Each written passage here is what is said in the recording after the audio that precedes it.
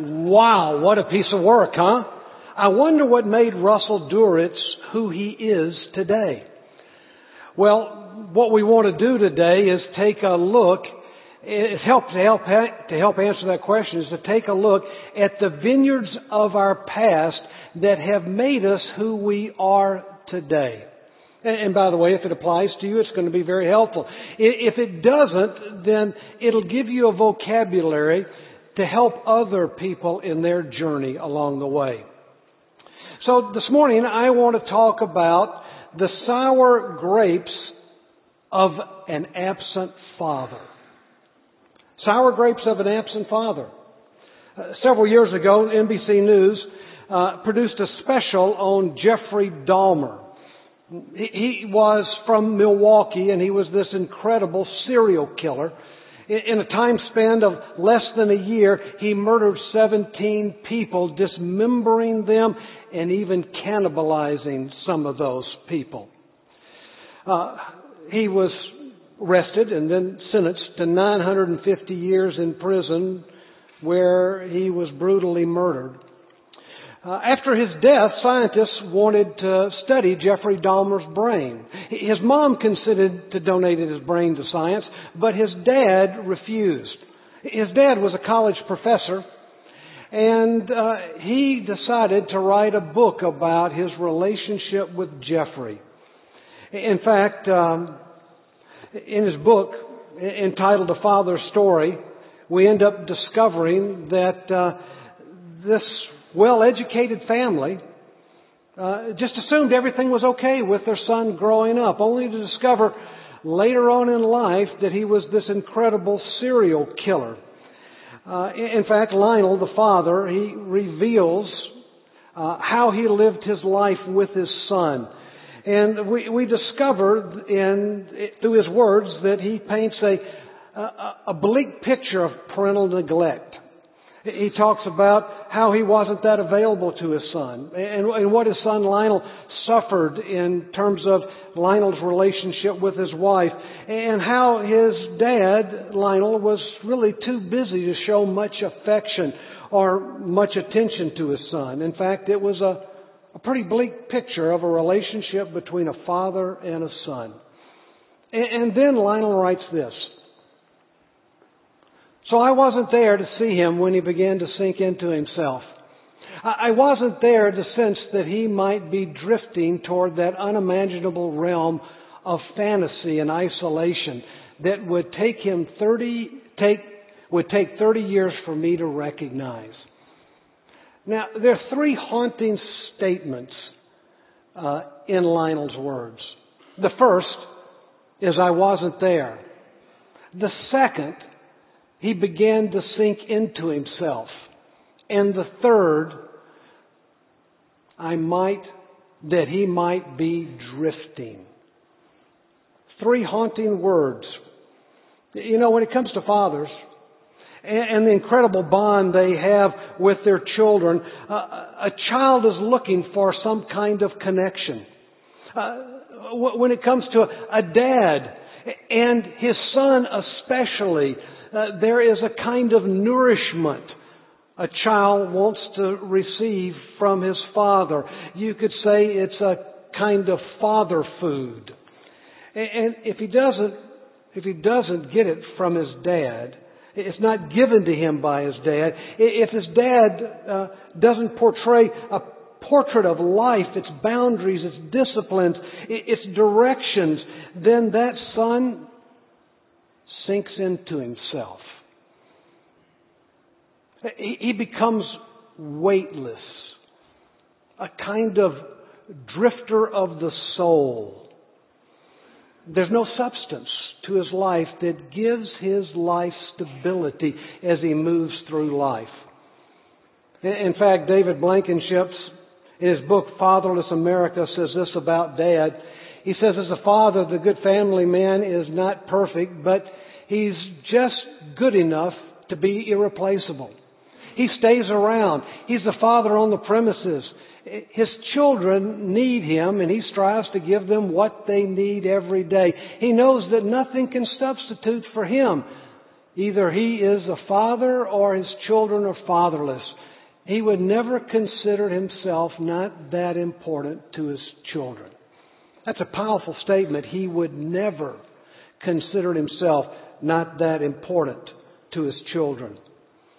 And yet as you look at it, society today, there's this incredible drift toward ruin as more and more men begin disconnecting from the home.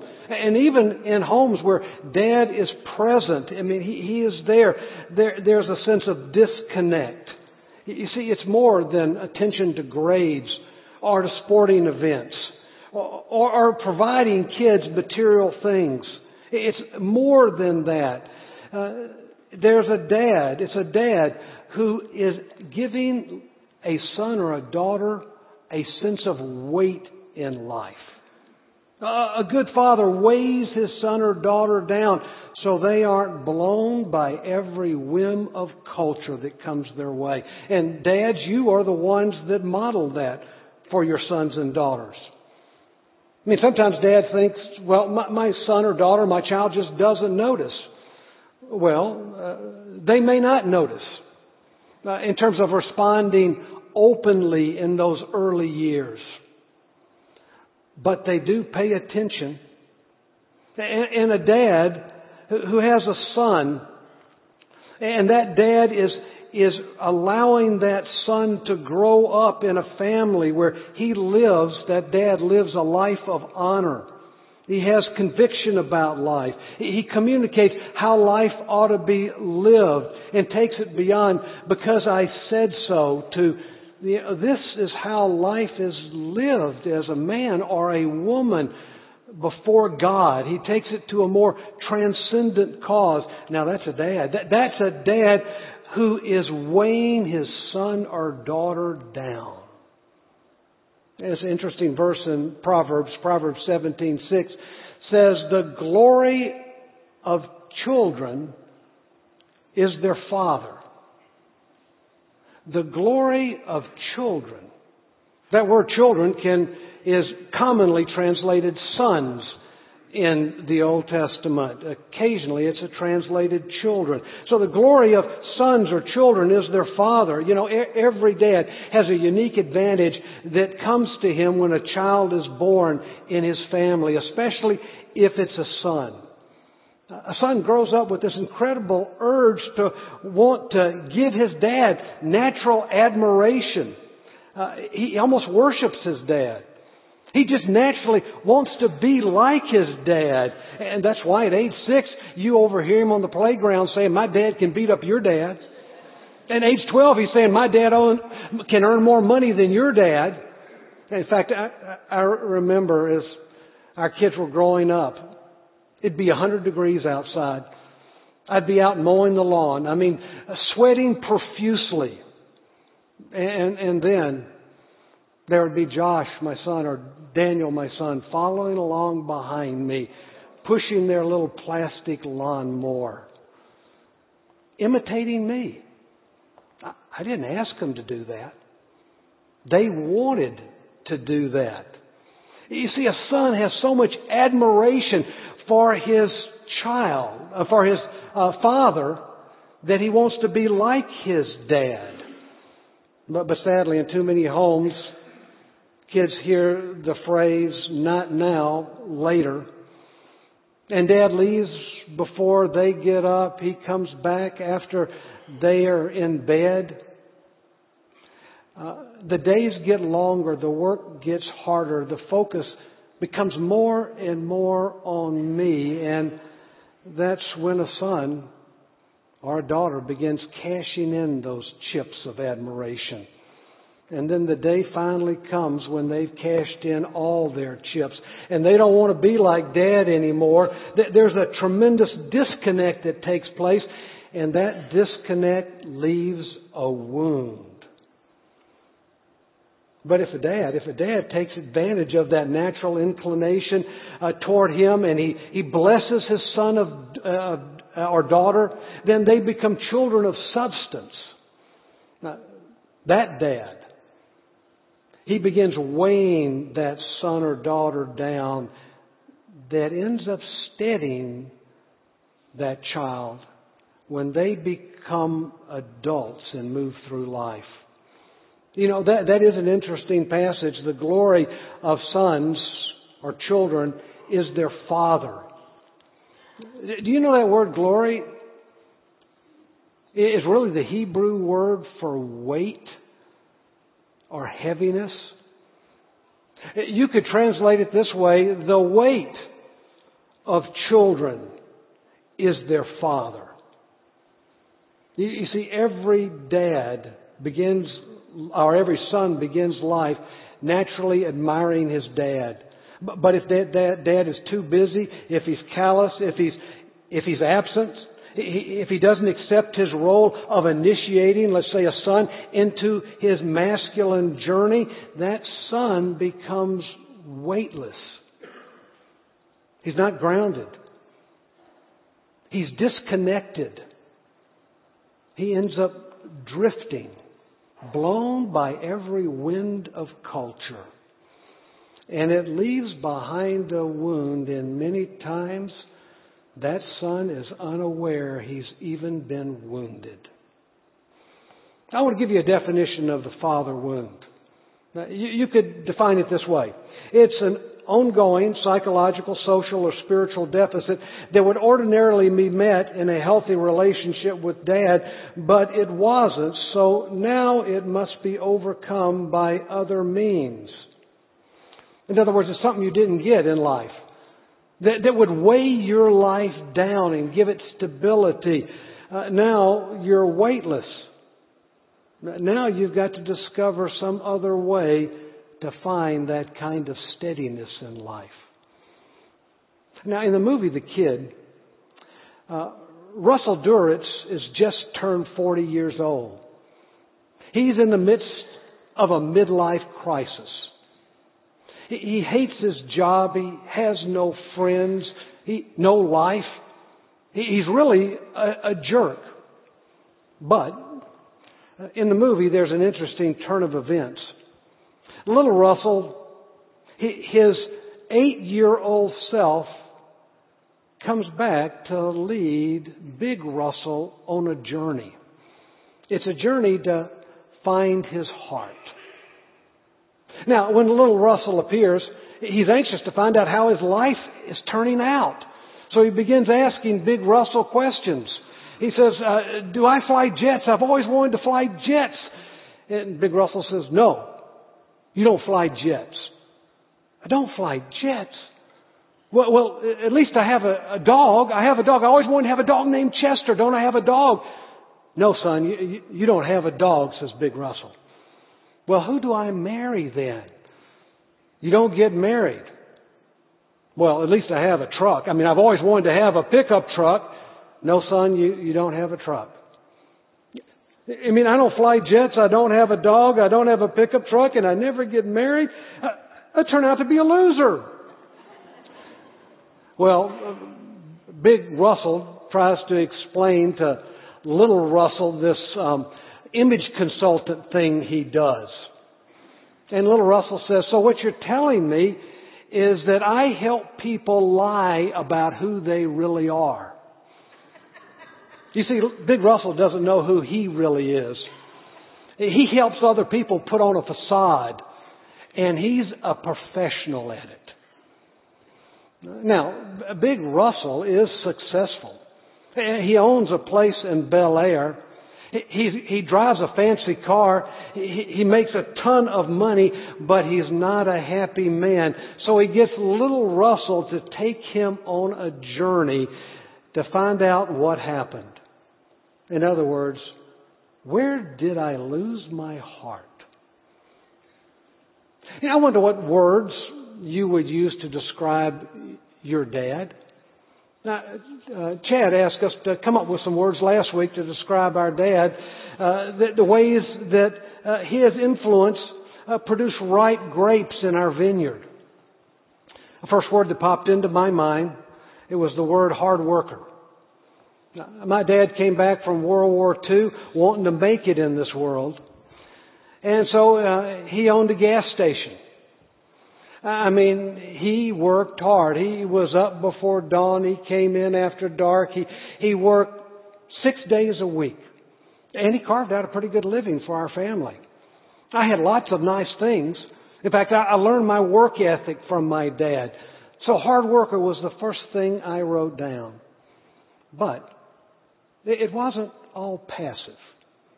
Another word to describe, it wasn't all positive. Another word to describe my dad was the word passive. At a time when a son is asking the question, do I have what it takes? My dad was silent. He was uninvolved in my life. In fact, I can remember going to camp at age 11 to Alpine Camp in Mentone, Alabama. I was there 4 weeks. My parents and my sister came to pick me up. I remember seeing them across the way, and I spied them first, so I ran lickety-split to them, and I just about tackled my mom, grabbing her around the waist. I couldn't wait to see them. But my mom, she was uncomfortable with that kind of display of emotion. She said, no. Let me get a picture of the three of you.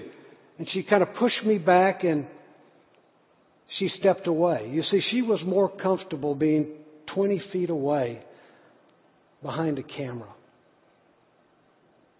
I look around and I'm not sure what to do. I see my dad standing there and I see his hand dangling to the side. I want to grab it, but I'm scared. If I do, he may pull away. And then in a moment of courage, I latched onto it. And I wasn't going to let go for nothing. Now, my dad, he didn't bend over and say, "Oh, son, it's good to see you. Man, I missed you. It's great to have you home. I love you." No, my dad he didn't know what to do with that kind of affection. So he began to laugh. It looks like that laugh of, isn't he cute kind of laugh? But it was really a laugh of ineptness. He didn't know what to do. And so I'm standing there thinking, I'm not letting go for nothing. I'm hanging on to this for dear life. And then there in the family album is this picture.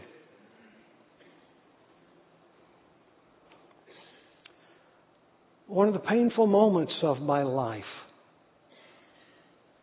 forever in the family album.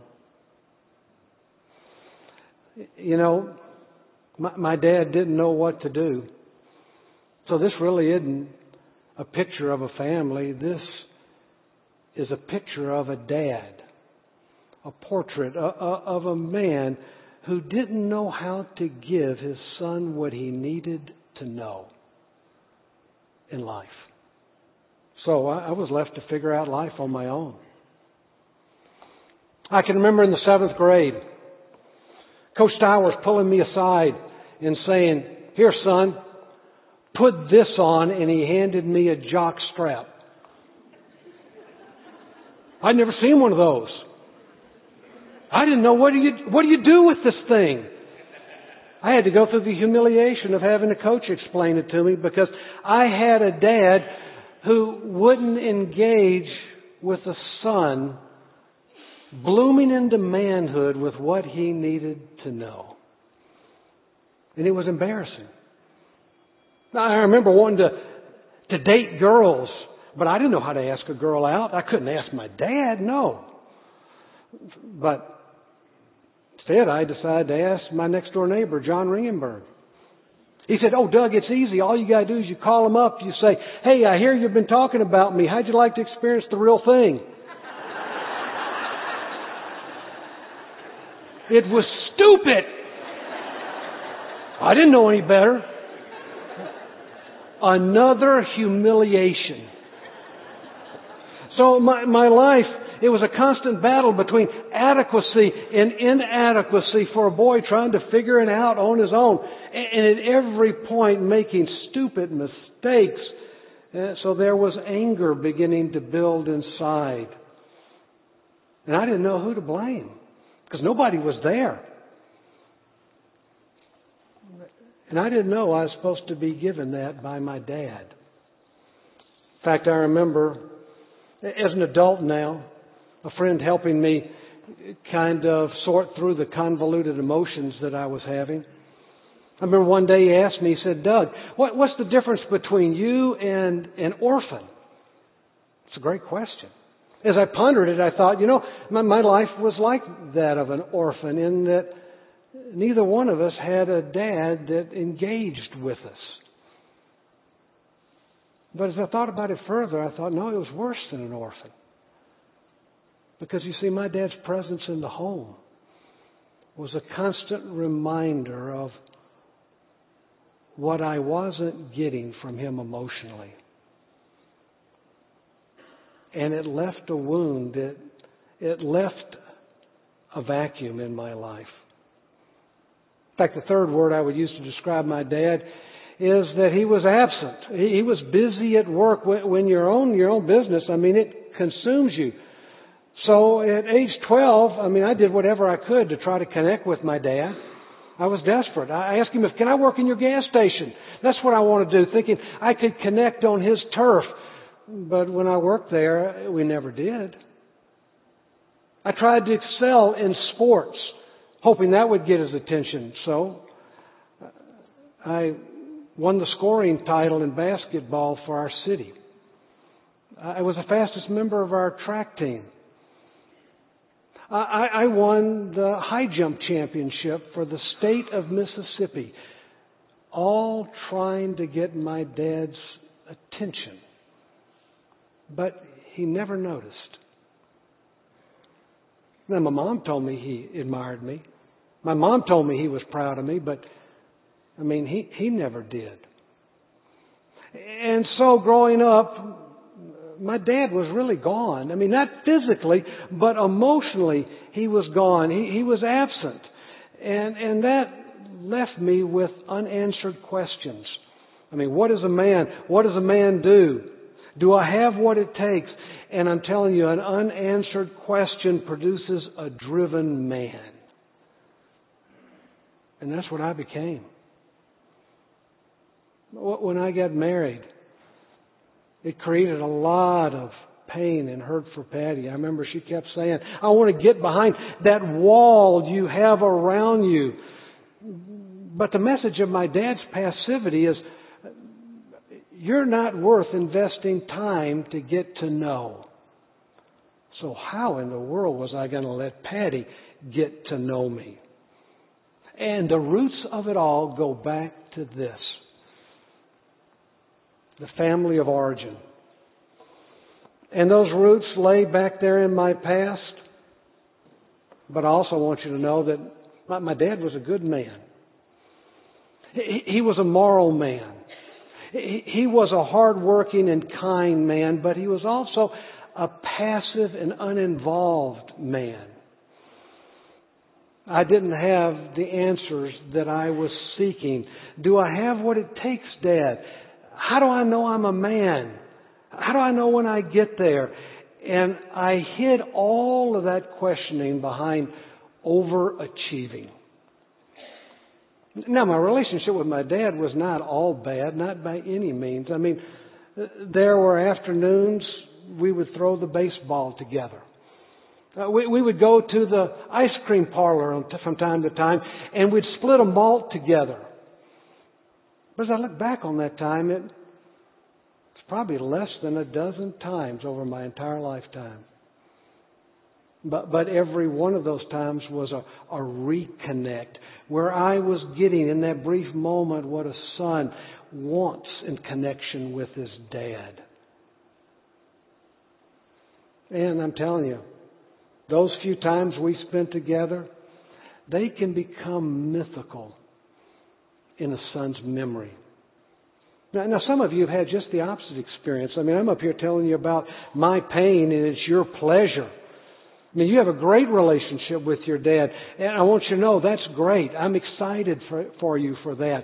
But there are others of you who grew up with alcoholic dads who were irresponsible, or abusive dads, and remembering back for you is quite painful.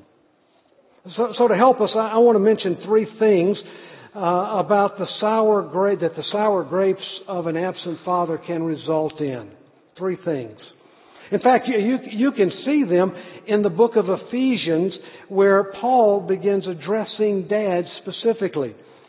Here's what he says. Fathers, do not provoke your children to wrath, but bring them up in the training and admonition of the Lord.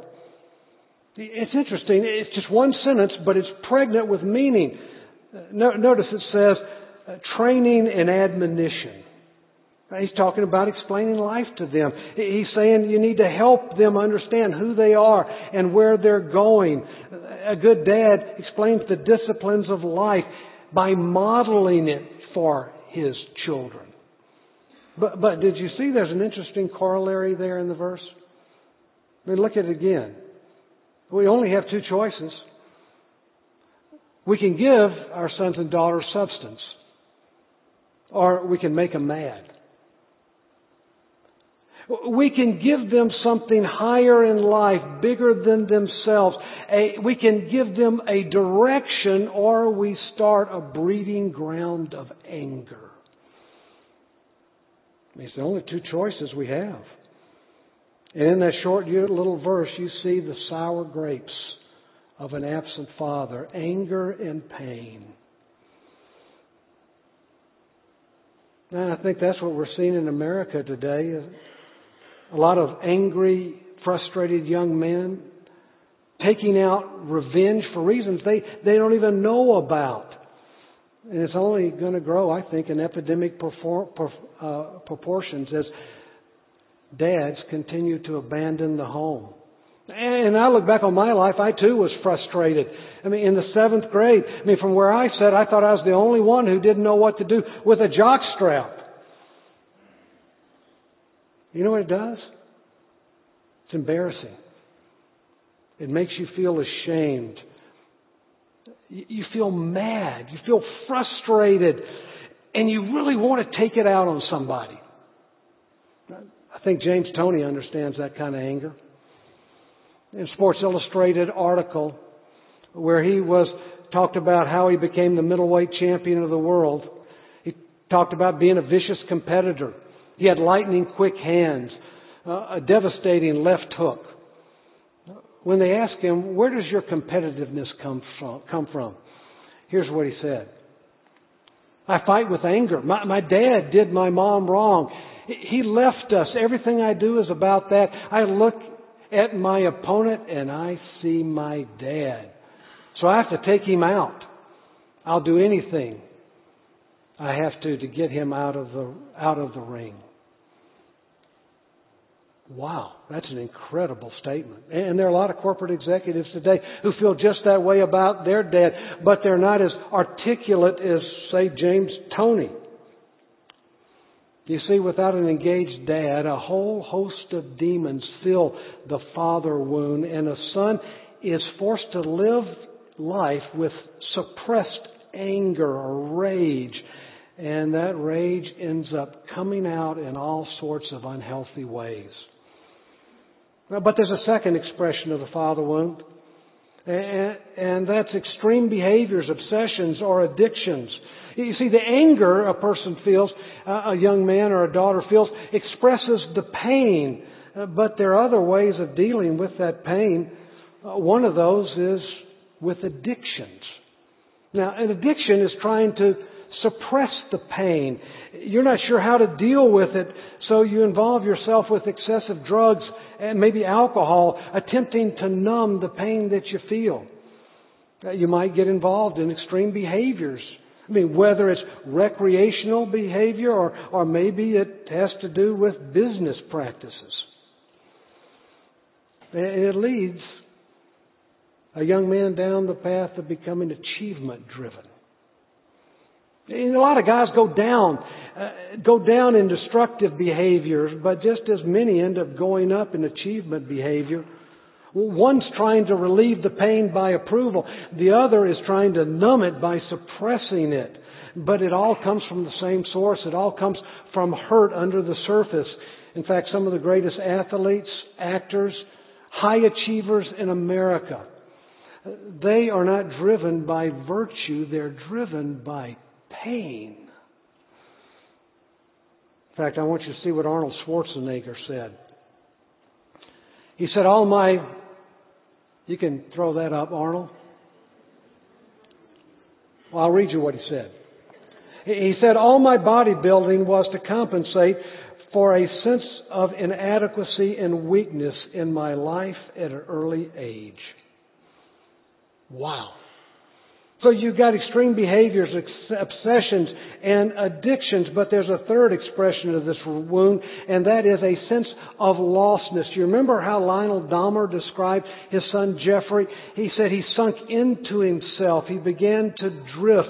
And a lot of men, young men, disconnected from Dad, there's this sense of lostness, this indecisiveness, this lack of direction that causes them just to catch whatever wind of culture happens to be blowing at the moment.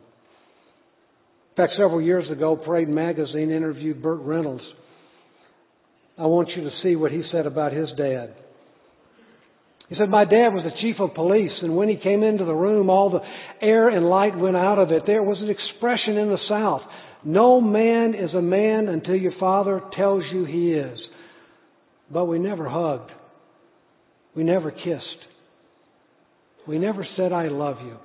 And then in the article it said he paused. Kind of looked far away. Then he came back and he said, so I was lost inside. I was incomplete. I didn't know what I needed to know. There's a lot of young boys and girls today growing up in America without anyone defining life for them. I mean, what are its boundaries? What does it mean to be a man? How do I know when I get there? And without answers, they're lost. You see, the life that flows through the vine flows from one generation to another, and it can produce either fine wine or it produces sour grapes. And Dad is one of the most important influences in that whole process. You pull him out of the equation, then a whole plethora of demons can move in that can take a lifetime to overcome. Now, the same is actually true for Russell Duritz. Little Russell, throughout the movie, keeps asking the question, where did it go wrong? Was it the day I barfed on the bus? He's trying to find one single event, and then one day they stumble on something. Watch the video screen. You see, that was the day little Russell stopped crying. That was the day Big Russell stopped being human. Maybe in talking about this father wound, you have felt something inside that you've thought, I think I've been wounded by a dad in some way. Or maybe in just talking about this, you've looked back and seen how maybe you have wounded a son or daughter through unintentional words, maybe harsh words, inappropriate words spoken at a time in the past. I want you to know this wound can be healed. All a boy or a girl wants from her dad or his dad is approval. A smile of delight. Words of affirmation. You see, Russell used to help his dad work on the car. But little Russell wasn't any good at it. He kept losing stuff like screws. That's why he says, I found the screw, Dad, I found the screw. Look, I found the screw. In other words, Dad, I'm not a screw up. Delight in me, Dad. Tell me I'm okay. So what does every son or daughter need from a dad? Let me conclude by giving you 4 things quickly. The first thing a son or daughter needs is time. It's time with Dad that results in experiences that create great memories together. You see, whether it is fishing or going camping or building something together, those experiences are like little weights a dad deposits in a son or a daughter's life, so that when Dad is gone, the memories are still there. You're still impacting in the future where you are not permitted to go. You know, those good memories, they can carry a child into and through the future. The second thing a son needs or a daughter needs is direction from Dad. I mean, a good dad is not someone who says, because I told you so. A dad processes life and explains it to his children, his son or daughter, with good why answers. I mean, do you know why God says save sex for marriage? I mean, telling your son or daughter don't do it is not going to carry any water. You need to know why. Do you know why you can trust the Bible and what it says? You see, every time a dad processes life with his son or daughter, he's giving that son or daughter substance. He's giving them weight that stabilizes them and steadies them throughout their life. The third thing a child wants from his dad is convictions. It's convictions about life, and that has to be primarily modeled through a dad's life. I mean, one of my great concerns, especially with sons, is they're not hearing any convictions from their dad. So what do you believe? Did you know, dads, it's not what you say. It's what you live out in your home. You can say whatever you want. What your kids imitate is what you live out. So the question becomes, what's important? What's valuable? If they hear it and they don't see it lived out, then that son or daughter becomes weightless. They're a drifter of the soul. They kind of collapse into themselves. There's no anchoring, and there's no stability in their lives. And then the final thing is every son or daughter wants to see his dad's heart. You know, even Jesus needed words of affirmation from his heavenly dad. I mean, do you remember what his dad said at his baptism? This is my son in whom I'm well pleased. You know, at the most critical moment, just before his son was going into the biggest test of his life, the temptation in the wilderness, Dad speaks into his life. And he tells him, you have what it takes. Son, you're the real deal. And if Jesus needed to hear that kind of affirmation from his dad, how much more do we need to hear that kind of affirmation from our dads? Now, every son and daughter needs to hear three things from his dad. He needs to hear, I love you, I'm proud of you, I believe in you. A friend of mine was speaking to a group of dads in Alaska about son's need for affirmation. Afterwards, a man came up and handed him this letter. I want to read it to you. It says, my father was killed in Vietnam when I was just 3 years old. I knew in my heart that he loved me, but I always longed to hear it from him. When my mom moved from Alaska, I came over to help her pack. Mom took an old Army photograph of my dad from the dresser and said, here, son, I know your father would want you to have it. Well, I took the picture, but it slipped out of my hands and it hit the floor, shattering the glass. So as I reached down to salvage what was left, I discovered behind the photograph placed there 37 years before was a letter from my dad to me, his 3-year-old son. It was the last letter my dad had written before he died. As I read it, he said he loved me and he longed to come home to be with me. I finally heard the words I needed to know from a father who was long since dead. So why does a 40-year-old man need to hear his dad say, I love you? Because the glory of sons is their father. See, God's designed life in such a way that affirmation, instruction, joy, and wisdom flow from one generation to the next. And if you've been left with sour grapes of a father wound, I want you to know that there is a heavenly Father whose love and forgiveness can change everything. So instead of blaming, you can begin finding healing by another Father's love. In fact, this last song we're going to have is really a song that talks about the fact that we've all been wounded in some way, in some fashion. So we all need healing. We all are looking for help. In fact, I love the question Bono asks in the middle of the song. He says, have you come here for forgiveness? Have you come here to raise the dead? Have you come here to play Jesus to the lepers in your head?